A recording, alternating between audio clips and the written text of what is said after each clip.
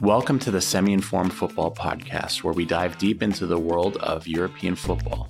Join your hosts Mark and Marco as we explore the latest matches, controversies, and stories from the beautiful game across the continent. Whether you're a diehard fan or just getting started, we're here to bring you insightful analysis, lively debates, and a whole lot of passion for the sport we love. Get ready to experience European football like never before.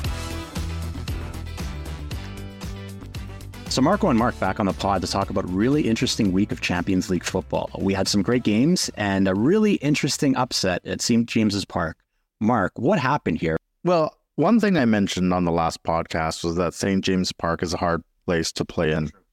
I believe this was the hardest park I mentioned that Kevin De Bruyne says he's ever played in, followed by Anfield, and then surprisingly followed by the Molineux and for Wolves, right?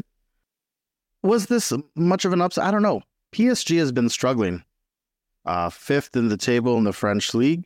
I looked into their last two games, and 2 weeks back they beat Marseille 4-0, and Marseille is not a team to push over and everything like that. But they tied Clermont Foot 0-0. Clermont Foot is near the bottom of the table, so I'm like, but a team like PSG should really put them away. But what's really, really interesting is Luis Enrique has been playing sort of like a 4-2-4 with two midfielders. I don't know if that's really the way they should be playing. I know they have a lot of offense out there. You know, you have your Mbappes, you have your Colomwanis, right? Like, I get it, right? But, I don't think the midfield's strong. And, after sending away Xavi Simons, that was their kind of holding midfielder, and that was their strength in there. But, I don't think they're playing to the team's strengths. Yeah, I think there's been a lot of questions asked of Luis Enrique, especially because of this loss, but also because of their place in the standings. Yeah. Maybe for all those Paris fans who didn't really appreciate it, the impact that Messi and Neymar had, right? Yeah. And maybe it takes a little bit of time to get over that. But I was looking at the box score for this, and it looked like, for me, it's wrong. It was 76% possession to 24% possession for PSG, and still losing the game 4-1. Again, just to confirm, it's not really about possession and kind of moving the ball around, but just being tactful and being able to deliver when you get that ball. Yeah, you're right. I mean, 74% possession, 664 passes compared to Newcastle's 245. But it is about your finishes, right? The chances you get. Newcastle had 12 shots, but 8 of them were on target. PSG had 11 shots from all that possession and only managed 2 shots on target. Yeah, and I just want to get back to your own point, your point from before St. James's Park being a tough place to play. Like, I remember I was listening to a podcast that was recording live from St. James's Park, and they were saying just the amount of insanity in Newcastle leading up to this game was insane. Like, I think their previous Champions League game was in 2001, 2002. So this is 20 years in the making. So, there's a lot of pent up, and they really did deliver. Yeah, I mean, really, if you're scoring, 50% of your shots on target, 4 goals, like that's huge. Amazing. So let's kind of wrap up Group F. Again, I'm not going to say too much about this. Milan tied Dortmund in Dortmund. So this is giving Dortmund 1 point, 1 sole point, and they're at the bottom of Group F. Now, Edin Terzic, the manager, came out and said, you know what, we're in a good spot. Nobody's too far off. But I'm like, I don't see any way up for this. I know Milan is a solid team and everything, but coming into your own building, this is something that you got to run out with 3 points. Yeah, so I know we just kind of knocked on PSG, but if they keep up that form, Dortmund, I think, could steal points from PSG. At home, I think they could also steal points from Newcastle. Yeah. So that'd be interesting. The Milan game, I mean, I called it. I knew that Dortmund is a tough place to play. Probably, they say the toughest in the world. I thought it would be a 1-1 tie. It ended up being 0-0. Yeah, and I still think the group is wide open, right? I mean, the points go 4-3-2-1, right? Yeah, it is still early to tell, right? Mm-hmm. So that's Group F, timing up Group F. Now I'm going to jump to, let's go back to the beginning and start up with Group A. Now, Group A, I feel like this is a really, really exciting group.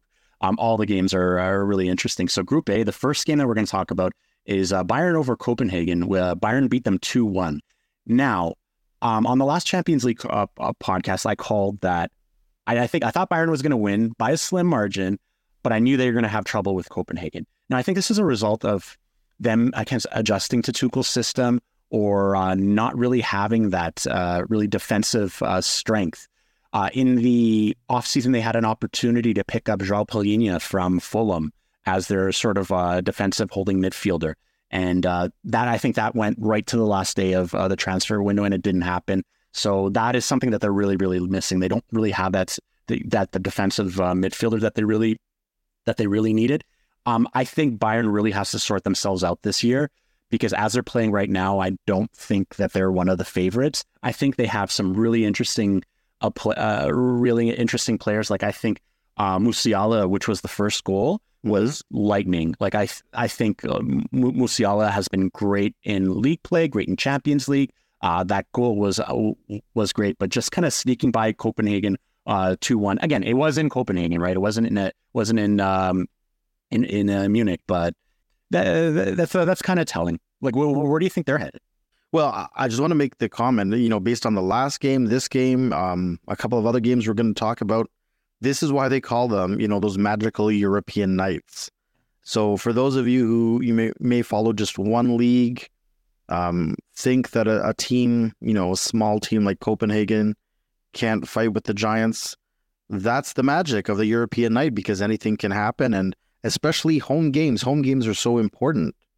Sure. And the fans, they're so excited. There's so much energy behind the home team. So, yeah, I think we can expect to see a lot of tight games with home teams. Interesting. I mean, your point about Bayern not signing Palhinha, I think that is huge, because I think Bayern has the firepower up front. They've got some great defenders, but it's that holding mid position where they're sort of lacking. True. Let's jump into the next match right here in Group A. It was Galatasaray Manchester United. Now, this was a really, really interesting game. So what? Again, just like chronologically, we can go through the game. Højlund gets an early goal in about 16 minutes, and it was a nice header. Like I think Højlund is really. I think he's fitting into that role. Like I didn't know he would really kind of jump into that striker role right away at Manchester. But again, having pretty good champions up, I see a good upside with him. However, Zaha countering about 4 minutes later, and I love the goal. Like Dalot was trying to take, and he was fighting him off, but Zaha hitting it off Dalot, putting it right into the ground and just bouncing over Onana. I think it was a great goal. And then after that, Højlund scores again in the 7th minute. And to build on your point, I do think that Højlund is looking like a pure striker. That's what he's looking like to me. But in the league play, he's still not getting that service that he needs to be getting. Yeah, I agree with that. A few other points that I want to make with this game before I kind of finish it off. Playing Sofiane Amrabat as a back. I don't know what Ten Hag is. Yeah, he's doing it in the league play. He's doing it in Champions League like that. That's like, if you have a player of that caliber who's such great in the mid, playing them as a back just because they're like Reguilón is out or anything like that, I'm like, yeah, I don't think that's the right call. Yeah. So after that Højlund goal, there was that third goal, by the second goal by Galatasaray in the 71st minute, and then Casemiro gets a red card. What did you think of the red card, Marco? I think it was due. I think he came out and apologized a bit about that, but I guess it was fair. But I don't know. Do you think it's Manchester United tax? No. I just wanted to know if you thought it was a straight red. You know what? It's iffy, but I think it was suited. Yeah, I do think it was the right call. And now going on back to Amrabat. So I said this on the podcast on my EPL talk, right? I mentioned playing Amrabat on the left back didn't make sense. Mm-hmm. And then Ten Hag goes and repeats the same mistake, but in Champions League. And this is why, And this is not a knock on Amrabat. Amrabat's a terrific player.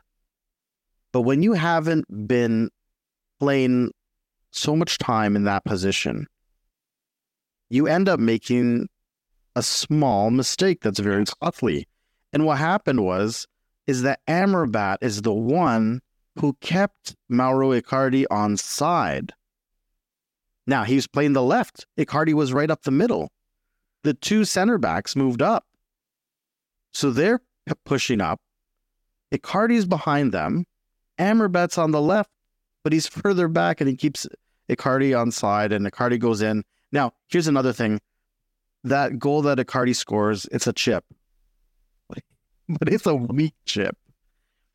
Like, I think I think that was an Onana mistake. That was also an Onana mistake. Onana, what's his name? I don't know what he's doing. Okay. Yeah. He's having a terrible season. Well, the thing is with this is that if you took a look at his numbers in the Serie A, I felt that he was an average to good keeper, but phenomenal on the foot and phenomenal in advancing the play. But as you know, keeping goals out of the net, I think he was average to good only. And I guess you're kind of seeing that exposed here. And you know what? I think like just the amount of eyes on United and just the amount of taking that apart. Like again, it is kind of exposing a lot of his kind of deficiencies too. But also exposing how, you know, this is why you go after the right players. You're right. His numbers weren't, you know, phenomenal, like world class. He got far with Inter to the Champions League final primarily because of their CDMs and their defense, right? And so what does that say when he comes to a team like United? Well, their CDM positions, I mean, Casemiro aside, they hadn't been really solidified until Amrabat came. But when he's playing out of position and the rest of your defenders are weak, I mean, it exposes how good Onana really is. I mean, at this point, Man United's better off signing a free agent out there. This guy, what's his name? It starts with a David De Gea. Free agent David De Gea is probably better in net right about now. Anyways, let's jump on over to Group B. So I don't know if you called this on our last Champions League, but Lens over Arsenal 1-0. What did you make of this game? All right, so I'm going to call them Lens. All right, this game here, Lens Arsenal. Again, another European night. I predicted that if this game was at the Emirates Stadium in London, that Arsenal, I said, would probably win 3-0 pretty comfortably. But I thought that this was going to be a tough game because Lens is at home. Sure enough, it was a tough game. They were even better than Arsenal, and they actually beat Arsenal in this game. And this is why you can't take any other European team or league lightly when you're playing away at their home. Yeah. And Lens now tops the group, right? They got a win and a draw. Yeah, they're on fire. We're leading into match day 3. Mm-hmm. Perfect. Now to finish off Group B is PSV and Sevilla had a 2-2 draw. Interesting. PSV Eindhoven, you know, having a strong kind of go at it as well. Sevilla still pretty good, pretty decent in Spain as well. Yeah, so this game was my prediction. I predicted Sevilla would win it based on the fact that they've been 7-time Europa League champions. They have a lot of European experience, which is really important. And they were actually winning the game 1-0 in the 68th minute. PSV got a penalty in the 86th, and Luke de Jong ties it up 1-1.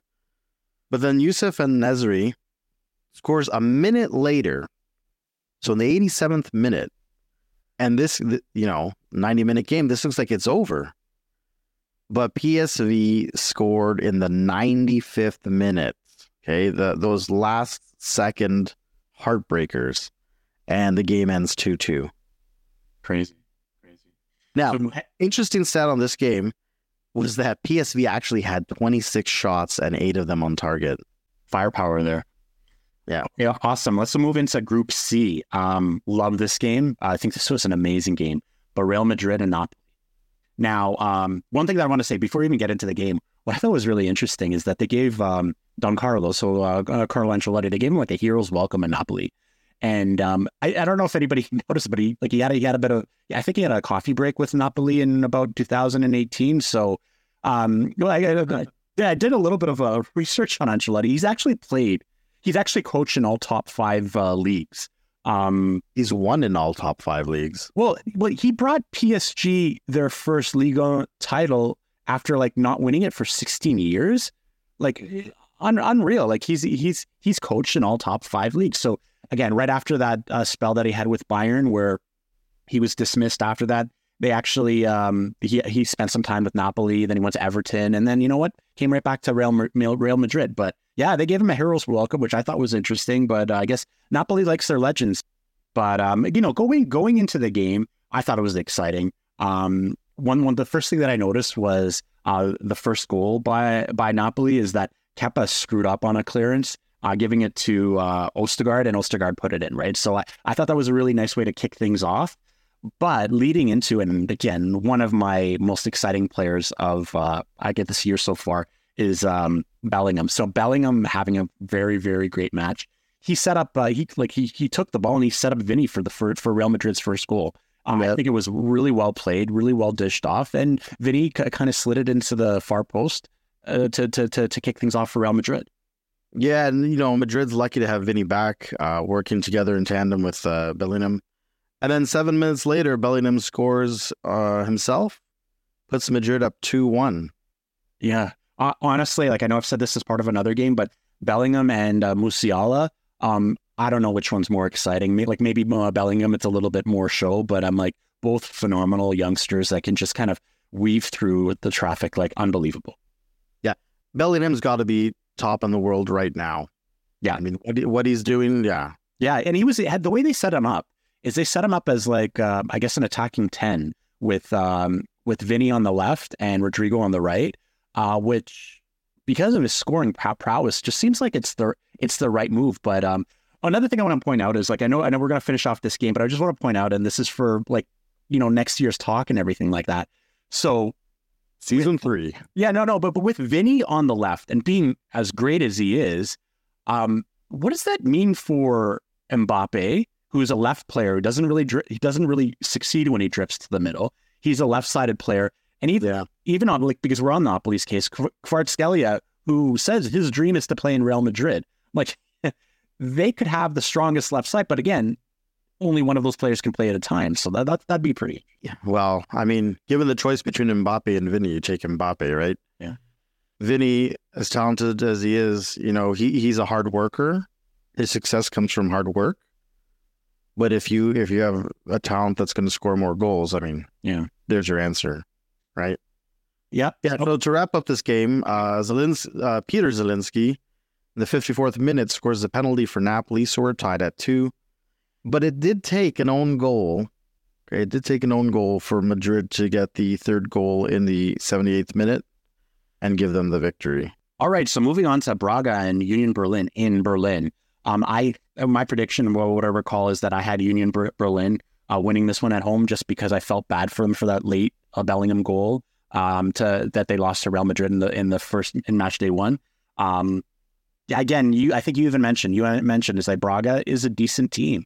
Yeah, Braga, they're a strong team. I think they're an underrated team. European nights, gonna repeat it again. They almost pulled it off in game 1. They pulled it off in game 2 on the road. Cool. So let's move on to Group D, where we had Real Sociedad over Salzburg. Yeah, this one, I believe I picked Real Sociedad in this one, if I'm not mistaken. I was flying high off Kubo. I think Takefusa Kubo's been playing fantastic for Sociedad.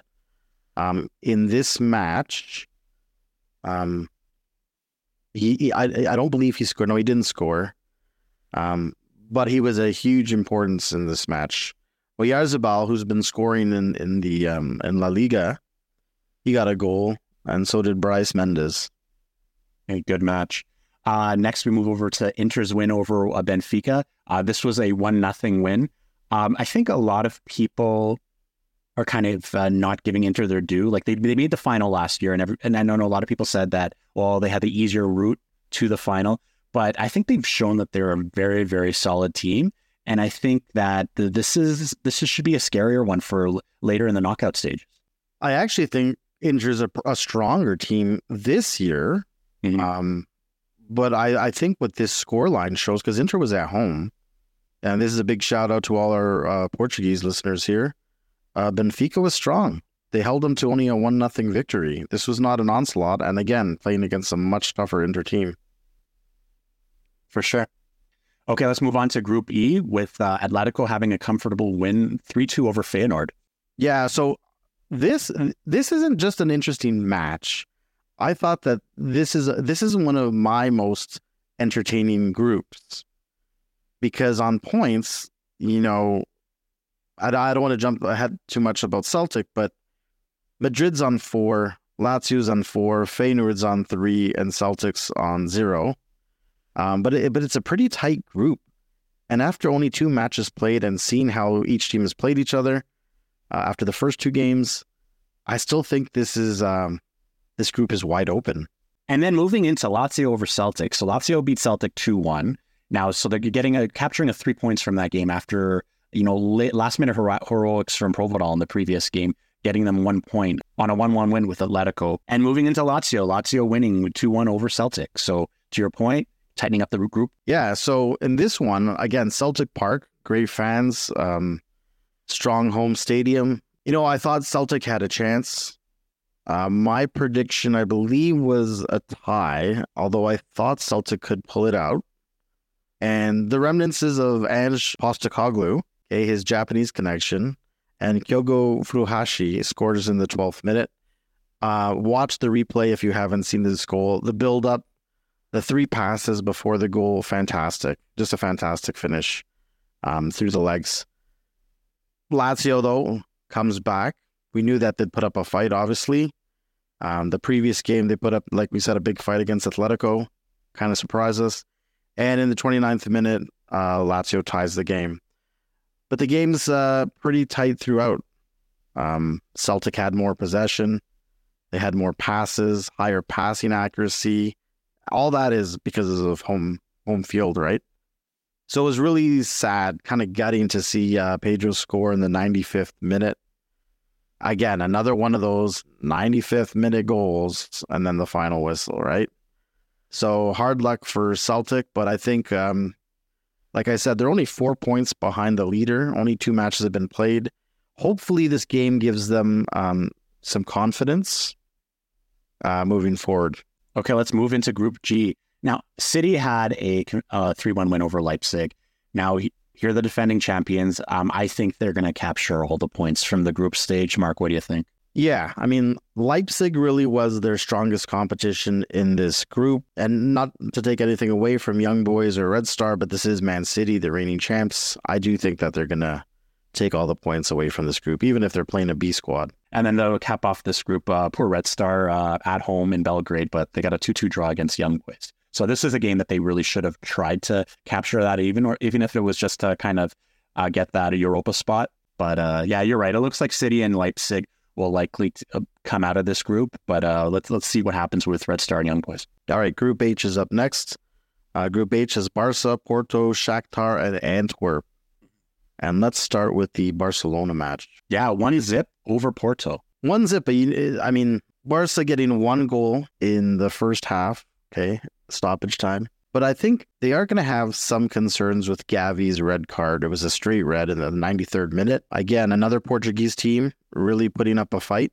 Porto. And again, Porto is also habitually in Champions League, so they have that European experience too. And the final game in Group H was Antwerp versus Shakhtar. I've always liked Shakhtar. I think they've always been pretty strong and always have been in the Champions League, so they got that experience too. I didn't know if they'd be able to pull it off because they were on the road, and they did.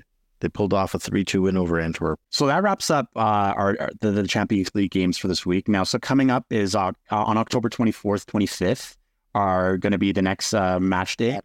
Match day 3. Yeah, and this one, this is where it really gets interesting because it kind of leads into match day 3 and 4, which are the home and away back-to-backs. So you're going to see a lot of really great matchups and the away leg. So they'll all play home and away. So again, it's going to be a really good tie-in. Yeah, and the first game we're going to start with is Galatasaray and Bayern. And Marco, you get this pick. Bayern's going to come over this. But I'm going to say, just after watching that Copenhagen game, I'd say it's going to be 2-1 win. For Bayern? For Bayern. Keep in mind, Galatasaray is at home. 100%. I agree.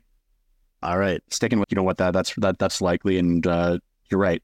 Inter has been getting stronger. Home. And like I just said, they were strong. So I'm going to say Inter with a win. Okay, you're up with Union Berlin and Napoli. Yeah, as much as I said Union Berlin, I want them to get that win. I think Napoli is a little bit solid for this year, so I'm going to have to say this is going to be Napoli, but I think they might go off, and it might be a 3-0 win. Yeah, I'm going to go on. I'm going to say a strong Napoli performance. Yeah. Okay, next, Sevilla, Arsenal. Sevilla at home. Arsenal got that taste on the road. I mean, it's been a while since they've been in Champions League. They got that taste from Lens. Sevilla, I still have confidence that Sevilla, with all that European experience they have, and with their home fans, I'm actually going to say Sevilla wins. Interesting. Yeah. Back-to-back losses for Arsenal. Okay, jumping into the next game, Braga or Real Madrid. Again, got to give Braga credit for how they played and everything like that. I just think the juggernaut that really is Real Madrid. I think that they end up winning this one. I like 2-0. Yeah, I think that's fair play. Okay, Lens PSV, Lens at home again. We didn't really get into deep dive the stats of the PSV game against Sevilla. They really took it to them. So this one, Lens at home, I'm actually going to say Lens pulls it off again. Good for that team. Next, running into Benfica, Real Sociedad. I know what you've said about Real. Benfica doing well in the Portuguese league. I think Benfica is going to get their first win here, so I'm going to say it's going to be 2-1. We don't talk draws a lot, but this next game, Man United, Copenhagen, playing at Old Trafford, playing as well as they have been. I'm going to say there's a draw in this game, either 1-1 or surprisingly 2-2. Maybe even Harry Maguire in his pursuit of the Guinness Book all-time record of own goals. So you mentioned a draw. I think I'm going to take one. So Barcelona, Shakhtar. I think this is going to be a 1-1 draw as well. Oh, wow. Barca's at home. But I think this could happen. All right, so we're going to continue our predictions of draws. Feyenoord at home to Lazio. I'm going to say 1-1 in this game. Okay. Next game, Newcastle, Dortmund. I know I've been really, really hard on Dortmund, and Newcastle just coming off a phenomenal win. This is going to be at St. James's Park. I think Newcastle is going to take this one 1-0. I think that's a great prediction, actually. Yeah. Okay, next up, Leipzig and Red Star Belgrade. I'm going to say Leipzig at home 1-0. Yeah. You know what? Belgrade's not going to come into Leipzig and take that. I think I agree with that. Next one, running into Young Boys, Man City. I don't see a way Young Boys can actually win this game. Don't think it's going to be a blowout, but I'm going to put a higher score up there. I'm going to put 4-1. That's exactly what I was thinking. Yeah. For Man City, by the way. Yeah, unless Pep wants to sort of hold some players back. If not, I think 4-1.